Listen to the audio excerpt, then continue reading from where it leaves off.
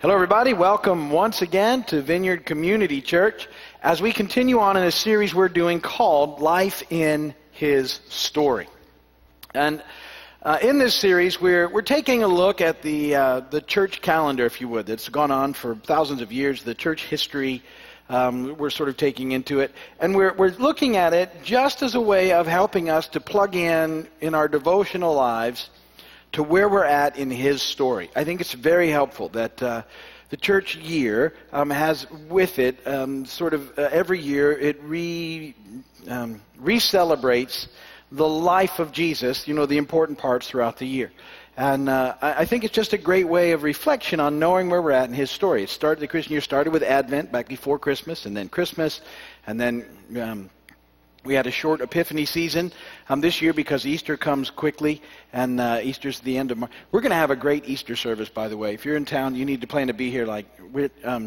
I'll start plugging it now. But Good Friday night, we're bringing John Bauer back, who's one of the top recording artists in Canada. He's great. He did a concert. He's going to come and do a good concert Friday for us, Good Friday concert. And then he's actually going to hang with us and intermix with some of the teams throughout the weekend. So, and then after the 11 o'clock service on Sunday, we're bringing the Dorfel family in to do a concert with a big meal that we do. That's kind of our tradition. So there's a lot. And then we're doing a baptism on that Saturday. So, and then all the service on Sunday. So it's going to be a great weekend. If you're in here, make plans to not do anything else. We want to see you every day. So that's coming up. We're very excited about that. And that'll be, starting that last weekend in March. Anyway, so right now, I got off track. That happens pretty quickly.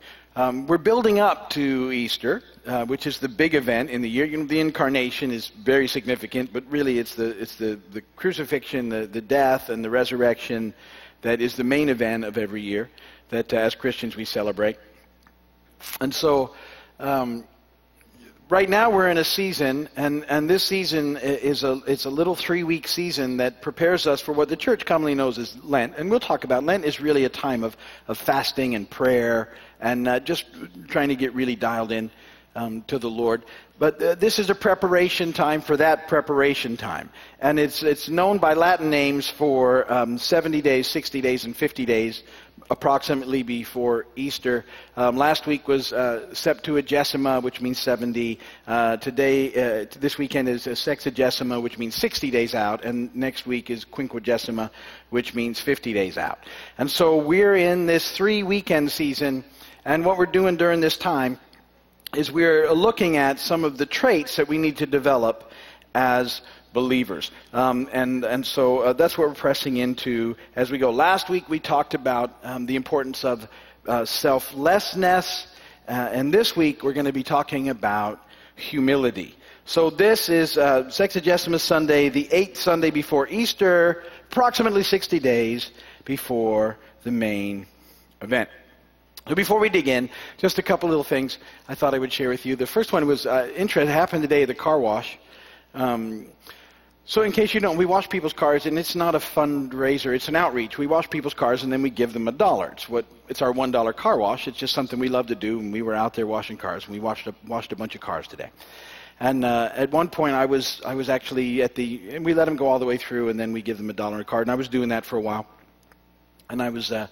This one lady came through, and she hadn't been, and she was quite excited about the whole thing that she wasn't giving us money. We were giving her money after we washed her car and $1. And I said, well, we're just out here trying to encourage people. And so I looked at her and I said, are you encouraged? And she goes, I'm more than encouraged. I'm inspired.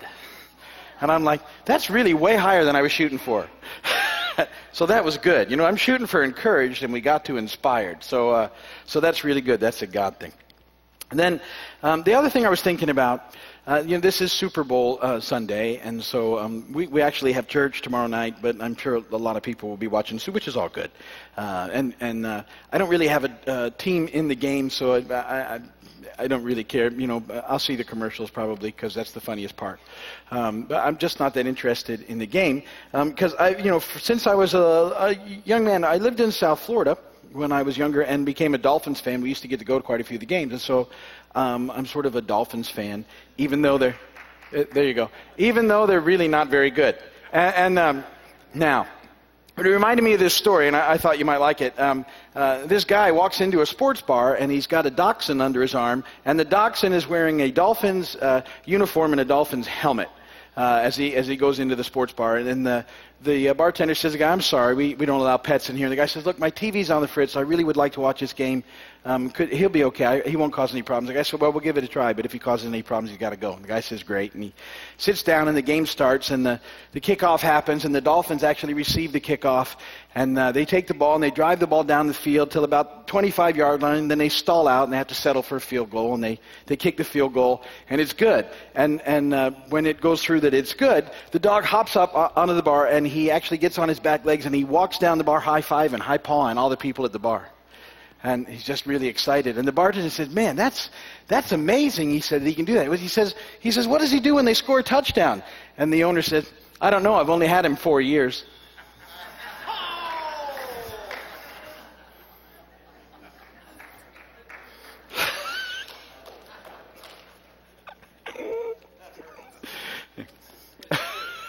It's true.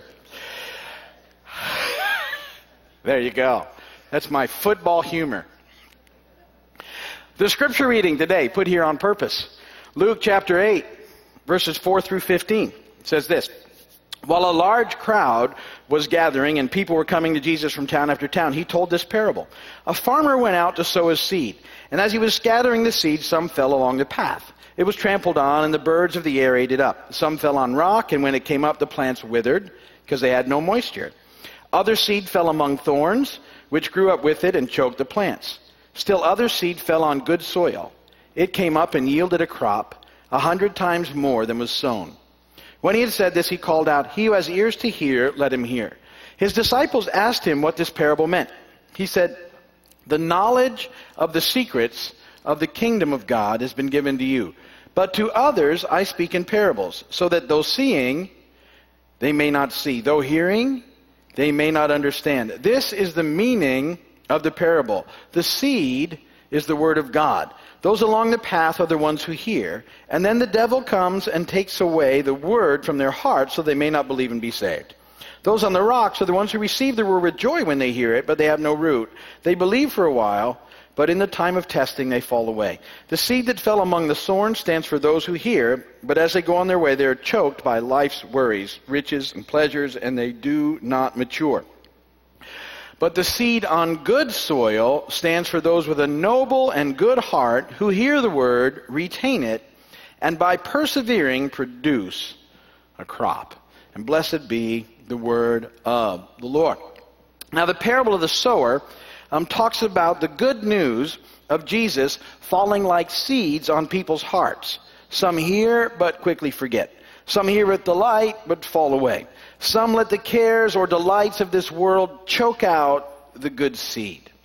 Now the question becomes then, well, why did Jesus teach in parables? And it has to do with response. It has to do with response, how we respond to Jesus and the movement of the Spirit in our lives. The people who had open and humble hearts had already responded to the Lord at some level, to the Lord in that they'd seen what he'd done, and so their hearts were open to seeing him, and so when he spoke, the parables made sense to them. To the people who were rejecting him, the established religious community, their hearts had already begun to harden, so that they wouldn't have ears to hear or eyes to see any longer. So his initial movement and ministry of words and works had been very plain and easy to understand. What he started with was very plain and easy to understand. And if your heart was humble and open, you heard it and you received it. But if your heart was proud and hardened, you'd already begun to reject Jesus. That's what's happening as we're into the 8th chapter now of the gospel. So Jesus has made what he's doing and who he is very plain, and some people have responded because they were open to him, and some people have already begun to shut him down. So Jesus begins to teach in parables.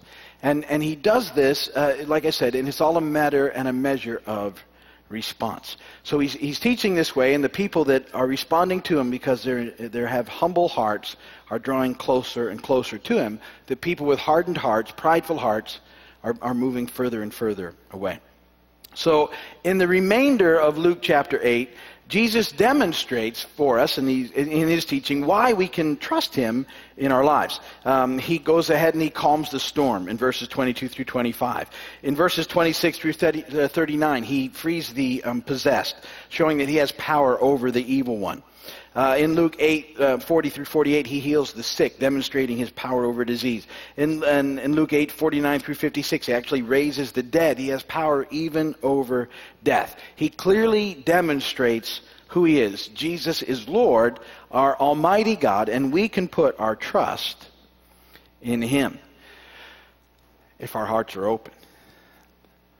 And if we're walking in humility, we will respond to Jesus and in the process experience life. If our hearts are hard and prideful, we won't.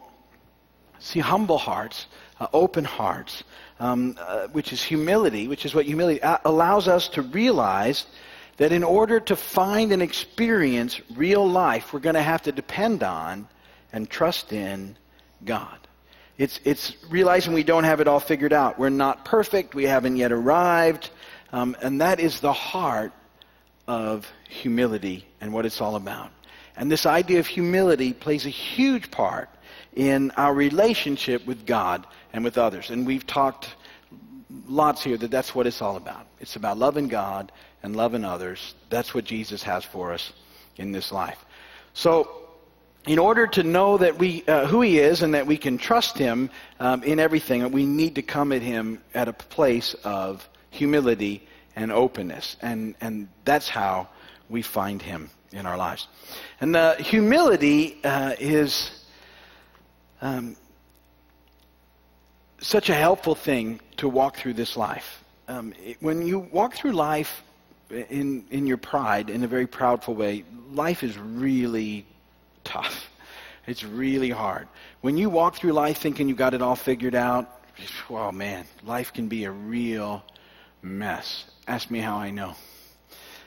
It's just difficult. But humility is something that's very helpful in experiencing real life. And it's one of those things that's hard to talk about because it's you can't go up and it's not like you can go, because the moment you go, yeah, I've really got humility down,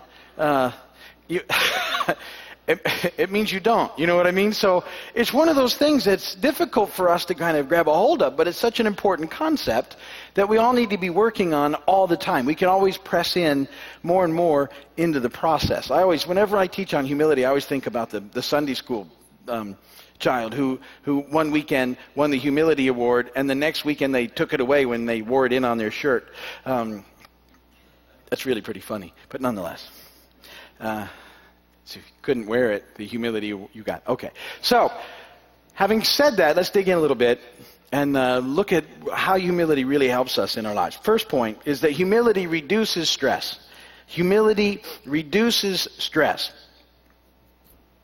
As I said in the opening, one of the things that humility does is helps me to realize sort of where I fit in the world, that it's about God. It's not all about me. It doesn't spin around me. I don't have to have all the answers for everything that goes on. That's very, very freeing. Because sometimes we think we need to have an opinion about everything and an answer for everything, and that somehow it's on us to make things work. I think it's the driving force behind like staying connected, so many people do, to cable news 24/7. Like if I miss something, then it's all going to fall apart. When the reality is, when you pull out of that whole mess, you feel a lot better about life. You catch up what you need to, but you just don't get all the spin. It's just not about me to have an answer for everything, and I don't. And I know what that feels like, to feel like you need to be, so in it because you're so caught in the whole thing that I got to stay connected somehow to this mess, and like the mess needs me, and it doesn't. That's very freeing. I remember back in the 90s when we first went into a battle, I think in Iraq, in the early 90s. I don't remember the dates now, mid-90s, whenever it was. And it was the first time they really had it on TV. And because of the time difference, everything was happening at 2 or 3 in the morning, and it was all showing up live. And I remember being fascinated about it, and I used to watch that for hours and hours, like I had to watch it to know what was going on. And over time I realized, I asked myself, what are you doing this for? It's happening. I need to pray. That's all I can do. My opinion doesn't matter in this day. A lot of it just didn't, but I was getting all worked up over it. I know that happens from times, and I think it comes out of a spot of not getting into a place with God where you go, you're in charge. Nothing is surprising you. There's nothing overwhelming you, and I trust you. You've demonstrated over and over and over again your love for me, your faithfulness, your grace. You've demonstrated your ability to be in charge and be in control. And so, Lord, I trust you. I don't have to take on this. I don't have to take on responsibility that's not mine. That is very freeing in life, and really improves your relationship with God and others. Proverbs 3, 5, and 6. Trust in the Lord with all your heart, and lean not on your own understanding. In all your ways acknowledge Him, and He'll make your path straight. The verse of the Proverbs that I'm sure most of you have heard and heard and heard, but there's this promise in there that, look, if we'll just trust in Him, instead of in our own strength, our own devices, and our own abilities to make things work, that's where we're going to find life. As we do that, this neat things happen secondly, because our relationship with God is going to improve in that spot. And then humility helps improve all our relationships. It helps us with all our relationships, and really in our one another relationships. Because we can get the focus off of us and onto other people. Humility allows that. When our relationships are driven by, what it's all about me, those aren't the best of relationships. If the questions that we have all the time, we're what about me, we're missing something. Because we have to know that God's going to take care of us. He's going to trust us. And, we need people in our circle who love us and care for us and all those things. I'm not saying we don't. But it can't be the driving force in our relationships. And it frees us, again, in so many ways in this relationship. And I've said this before, but in case you've never heard me say it or you've forgotten hearing me say it, when you become interested in others, you become interesting to others. And that's a big part of humility. When you become interested in others, you become interesting to others. And so humility allows us not to have to be right all the time, which is another very freeing thing. Our pride makes it so we got to be right. And humility just says, I'm not always right. And it's okay. I mess up. I sometimes get it wrong. I need to rethink some things sometimes. I'm not always right. And that's very freeing, to be able to say I was wrong. A lot of people really struggle in that whole process of admitting that they're wrong. And we're all wrong sometimes. And it's just very freeing. Humility allows us to say we're sorry. And we've talked about this, but I will continue to bring this up, this whole concept of really saying you're sorry without tossing in that word but into it, which nullifies the sorry. And that's always a pride thing. That's always a pride thing. If you have to say, I'm sorry, but here's the reasons why I did what I did. I'll admit it wasn't even right, but here's why. And then try and pass some of the blame onto somebody else for some situation. You're really not sorry, and it's a pride thing. You're stuck. Because you just refuse to believe that you could be completely wrong, and you can be. And realizing it just frees you so that you can just say, I'm sorry. Really work on that. Don't say anything after I'm sorry. Try me. Trust it. Try it. It's very hard to do, but it's very freeing. I'm sorry. And then everything else that you think of, don't say. Because you'll think of a million things to say. Why? I was hungry. It was your fault. I didn't sleep enough. My neck hurt. You can think of a million things. I'm sorry. It's enough. If you can't get there right away, say what you're ever to say under your breath, and then you'll get better over time, I guess. I don't know. I don't think you're really sorry then, but still, it's a start. And also, humility allows us to say, hey, I need some help, which is a pretty big deal. Sometimes we're stuck. Philippians 2, 3, and 4, do nothing out of selfish ambition or vain conceit, but in humility consider others better than yourselves. Each of you should look not only to your own interests, but also to the interests of others. It doesn't mean that we don't matter. It's not all about us. I've said that. It's not all about me. It's some about me. It's just not all about me. God makes sure that it's some about me, but I have to trust Him to do that. And it's a different way of looking at things. And then humility, third, allows us to be graceful, full of grace. Humility opens our eyes to see our own constant need for grace. That's huge in our lives. When your heart is hardened and when you're prideful, which is part of the problem that people were having with Jesus, they thought they had it all figured out.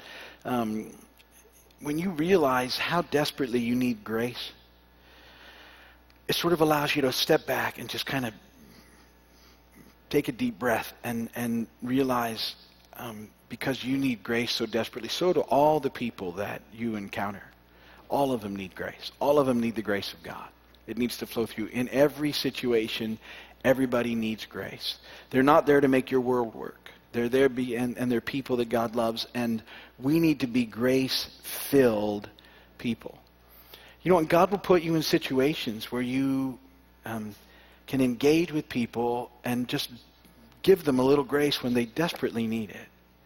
They desperately need it. Instead of just pushing all the time and trying to get your own way and just... I was at the Winn-Dixie last week. My Winn-Dixie stories. I love Winn-Dixie because I'm glad that they're there, because it's better than growing food and hunting food and all the other things that go with it. You just get to go in and buy food. And that's very, very convenient. And yet it's a little busy this time of year in particular. And I was in there last week. Maybe it might have been 2 weeks ago. I've figured out years ago I always pick the wrong cashier line. And I just have come to accept it. I used to be like, I couldn't deal with it, and I'd always switch lines. The other line was always a better line. And the reality is the other line is always a better line. That's okay. This is the line you pick. Just gonna tough it out. And I try and get, a conversation with people. If there's no one that really wants to talk to me, I have on my iPhone, I pull up, one of my devotional sites, and I'll read while I'm sitting there waiting, and it's a perfectly fine way to spend the time. I've come to realize I'm just change in God's pocket.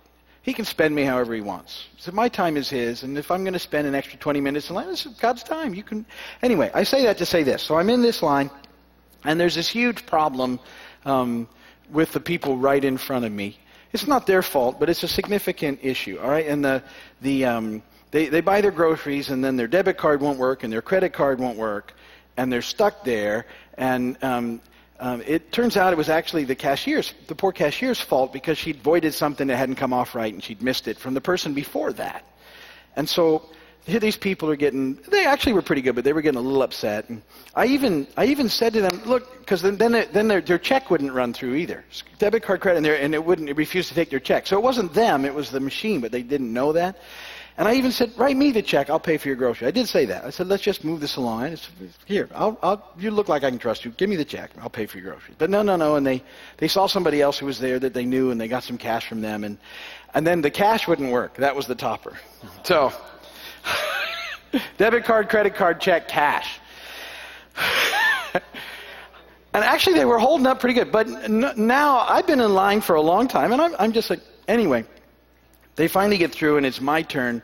And one of the managers kind of comes and sort of really rips into the cashier. And she was impacted by it, and you could tell she was about to, that spot. And the manager walked away, and I just said, you know what? It's really going to be okay. You're doing great. It was just a mistake. Things happen. Don't worry about it. Just take a deep breath. We'll get through this. And I was bagging my groceries. And I was just speaking words like that to her. And she calmed right down. See, and I know that the big line and the wrong line and having to wait was just for those few moments, because God loves that cashier with all that's in him. And she needed someone right at that moment just to say, it's going to be okay. Just relax. It's all right. And so those opportunities happen all the time if we'll slow down enough and let him, and not be so consumed with our own stuff and what's going on. James 4:6, but he gives us more grace. That is why Scripture says God opposes the proud, but gives grace to the humble. So trusting in God, having an open and humble heart, helps us to realize that life is found in his story, being in relationship with God and others. And that's what I want you to think about this week, as we're 60 days out from the main event, how important it is for us to walk in humility. Amen? Amen. All right, so we're going to transition into our extended worship. To do that, we're going to kind of stand up, and to get you to stand up and stretch your legs, we'll take up our offering too. So it all works out really well. So why don't you stand up and let's take up our offering as part of our worship to God this evening. Father, we